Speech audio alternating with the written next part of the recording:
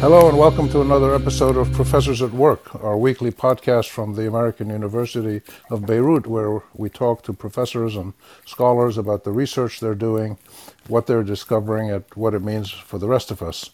And this week we're talking to a professor who's going to tell us about something that means a lot to all of us all around the world, which is water, groundwater resources in particular. I'm very happy to have as my guest Professor Joanna Dummar, who is an associate professor of groundwater hydrology in the geology department at AUB. And she was also named recently one of the young scientists of the World Economic Forum. And she has many other titles and awards, but we're going to ask her to tell us about what she is discovering and what she's researching on this incredibly important issue for the whole region, Lebanon and the whole Middle East and much of the world. So, Professor Dummar, thank you for being with us. Thank you for having me. You bet. So tell us, the groundwater issues and aquifers, I mean, these are life or death issues for many societies, and they're getting worse with climate change and population growth and mismanagement of the environment. So where do you start in focusing your research? How do you pick the topic that you're focusing on now, for instance, in the last few years? Yeah, so as you said, groundwater is a very, very important research topic. So groundwater is also considered the main source of fresh water for domestic consumption mostly. And it is going under a lot of constraints, so anthropogenic constraints and other natural constraints. So, and an increase of urbanization and demand will pose a lot of problems on the availability. So this is one incentive for which we work on groundwater. Add to this that it's an internationally hot topic, like we would like to do science for the sake of science in this field. So what I work on specifically is groundwater in very complex aquifers. So we call them karst aquifers. So you can imagine water flowing in a cave and flowing elsewhere within the cave where you don't see it, and all of this interacting together.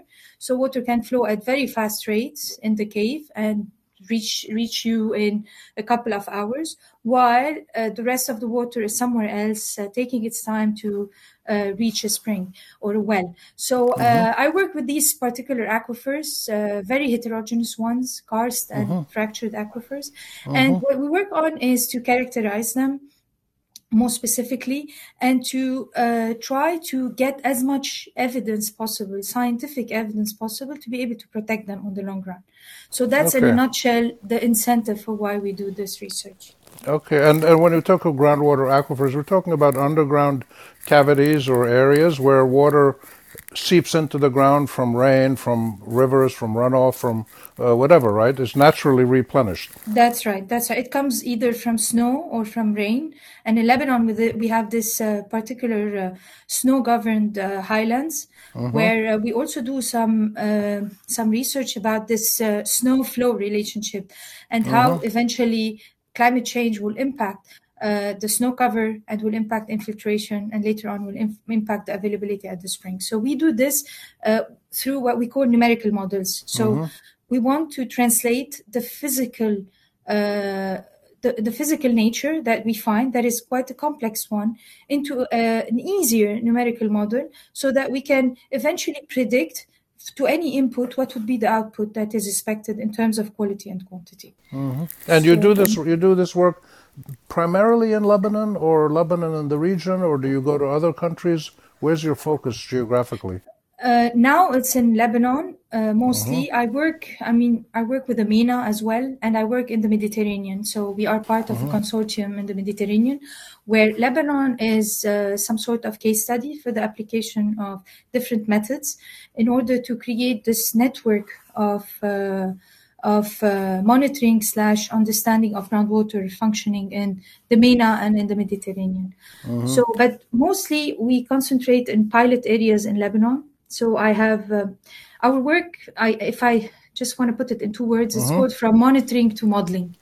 So you cannot possibly govern what you don't understand. And our purpose is to understand via data and to provide decision support to prevent any deterioration of groundwater. So We started by building a network of a monitoring network on a catchment in Lebanon. We have one in the Matan Kisirwain area and another one in the Bekaa area, where we installed on springs some sensors to measure flow, some fluorometers to measure dyes, some automatic samplers to take samples, and also we have 2 climatic stations in these sites to be able to measure the input, climatic input.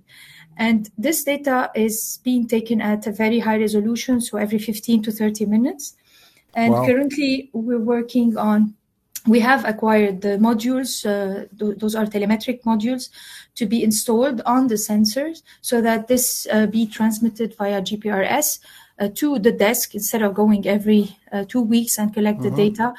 And this way we can process the data, and a dashboard is being also produced, in order to provide the data online for anyone who would like to access it and do science with it or just do proper management. So this is like a pilot area that serves as a successful story to be applied elsewhere in Lebanon in fully investigated areas. So let's get right to the bottom line. Are we in trouble in Lebanon with our groundwater management and resources and protection, or what are you finding from your research? Actually, I don't go too much into governance and policy yet. All I'm trying to do is to collect proper evidence. So yes, I can tell that. Based on when we acquire this data from monitoring, we build those models, and we have built different models for different springs, and based on these models, for instance, I'm just going to give you one example. We did a model for a spring that is in the highlands of Fareya. So it's a snow-governed spring. And this has shown basically what we did is first we take the model, we put some input data in it, some precipitation and snow cover, and then we see how would the model react to it. And we calibrate the model based on the observed data. So this is very important because without a calibrated and validated model, we cannot possibly be sure that this model functions the right way. And then we took the global circulation models, we took some climatic ensembles, and we use them we downscale them and use them as input data. And later on, we did some projection for the flow rate until 2100. And what we find is really like, until 2070, we have high fluctuation in the amount of expected water. So it could go from a decrease of 0 to minus 50% to minus 70% of the water that is available. And after 2070, we will witness a drastic, abrupt change in snow cover. And this will impact really the groundwater available to us. So imagine you're in this rural area that would have an increasing demand in the coming years. And this spring is your only alternatives, and you haven't really done proper management of the water prior to that. So this is what we try to flag for policymakers or for decision makers as much as we can through our studies. And you said you don't deal much in policy, but obviously the data, the results that you're getting from your modeling and your monitoring ultimately has to be translated into better water policies on the whole, not only protecting the aquifers, but pricing water, selling water, distribution systems, leakage. There's all these so many aspects of how water reaches the household or the school or the factory. Sure. Go ahead. In terms of policy, we waited. It's been 7 years we're doing this monitoring since 2014, and it has been funded by loads of funding agencies because, this requires a lot of instrumentation as well. Of course. So we waited until we had enough data to be able to draw some conceptual model of the available water. And later on, what we're working on, for instance, now is a policy brief based on groundwater protection. So I just started to work on this. So based on a mapping of the resilience of the aquifer to inherent contamination, Okay, so we get maps, and these maps will show us where are the areas that are less resilient to contamination or more vulnerable to contamination. And through this specific example, we're trying to write a policy brief on how to better protect at the scale of the land use, land cover, our aquifers, for instance. But this is, I think what would be needed eventually is to have some policymakers sitting up with scientists and where they share the information they have and see what could be useful and create this symbiotic relationship where a good policy a brief could come out of it based on science evidence. Yeah. Because I've looked at water issues for many years in the Middle East and Jordan and Lebanon and other countries where I've done research and writing. I've written books on things like the Jordan Valley and agriculture. And my impression over the last 45 years of doing this is that the water management systems in a majority of Arab countries has not been very efficient. There's a lot of corruption, there's a lot of leakage, there's a lot of private wells that are not licensed. So when you take a look at the whole entire picture of water, including desalination and whatever, do you have a sense that the Lebanon and the Arab region around it are moving towards difficult times, or are there indicators that people are starting to understand the delicacy and the fragility and the vulnerability of the water situation and perhaps taking measures to make sure that we don't actually run out of water, as is happening in places like in northeast Syria or in Iran, where they have and Yemen, they have huge water shortages? Yes, again, I must say that in the region and in Lebanon in particular, what is really lacking is the adequate studies that would allow us to find the right alternatives and that allow us to come up with the right management plan. So most of the studies that we do are at the regional scale. So we assess, for instance, water budgets annually, whereas this is not the case. And I go back to these karst aquifer that I look at. So if you take, for instance, a very important spring that feeds Beirut, 1.5 million inhabitants. So if I look at its flow rate during the years, and I'm just gonna throw some numbers. So during the winter time, the flow rate could reach up to 20 cubic meter per second, with an average rate of 8 cubic meter per second. While in summertime and for almost 6 months during the year, and currently increasing because of the climate change problem, we can reach 1 cubic meter per second. So wow. the nature is not really, distributing wealth temporarily or spatially the right way. And if we look at annual budget, we can see that we have a lot of water. But if we look really at the problem month by month or day by day, we can see that we are facing a lot of problems. And this would require infrastructures, for instance, to store the water from times where we have an excess until times where we have deficits. And here comes the technological advancements and the infrastructure. What would be the best alternative to use? Would it be necessarily dams, or shall more sophisticated and hot topics such as managed aquifer recharge, for instance, that is less toxic to the environment and where you don't have to build large infrastructures? Or what about on the water demand side, from the consumption demand, industrial demand, agricultural demand? That also, again, I'm not an expert on the demand side, but I can just say in terms of when we do our models, for instance, we look at the amount of water that are being pumped from wells because we need to input this in our models. And we look at the amount of water that is being used for surface irrigation, while we could use more efficient techniques. So when I look at this amount of water that is removed from the system during summertime, where we have the least water to spare, then in that case, here other infrastructural interventions and awareness interventions should come in place in order to decrease the amount of water that we're using per capita, and also to find better alternatives way for irrigation, for instance. This is not my field, but I only deal with it in terms of when we build up a model where we take the ins and outs into account.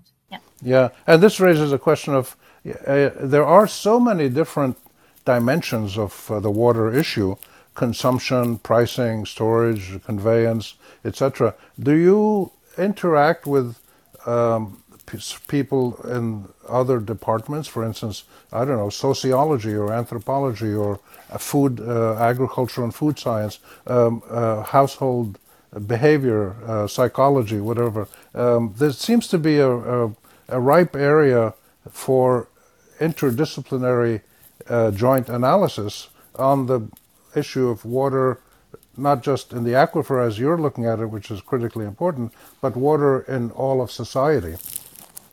Yes. So we have only started like 2 years ago. I mean, at the beginning, you built your research. You look at the tiny little details to build a story, and then now we're looking at the bigger picture. So since 2 years, I'm involved in a project with the UNESCO that is putting groundwater within the water, food, energy nexus. So because most of the time we take water as water resources in general, but groundwater is a very important resource that is not given its real value most of the time. So we're looking into how to optimize these synergies between groundwater and these and food, for instance. And this is where we have to talk to people in agriculture or even energy. We have to talk to and we're trying to optimize these synergies so that groundwater is not a trade-off at the end of the day through the appropriate policy. So this is also a consortium between different countries from different continents, and we're trying to promote this. Now with social scientists, I mean, this is the trend. Again, if you look at any funding agencies, they're promoting interdisciplinary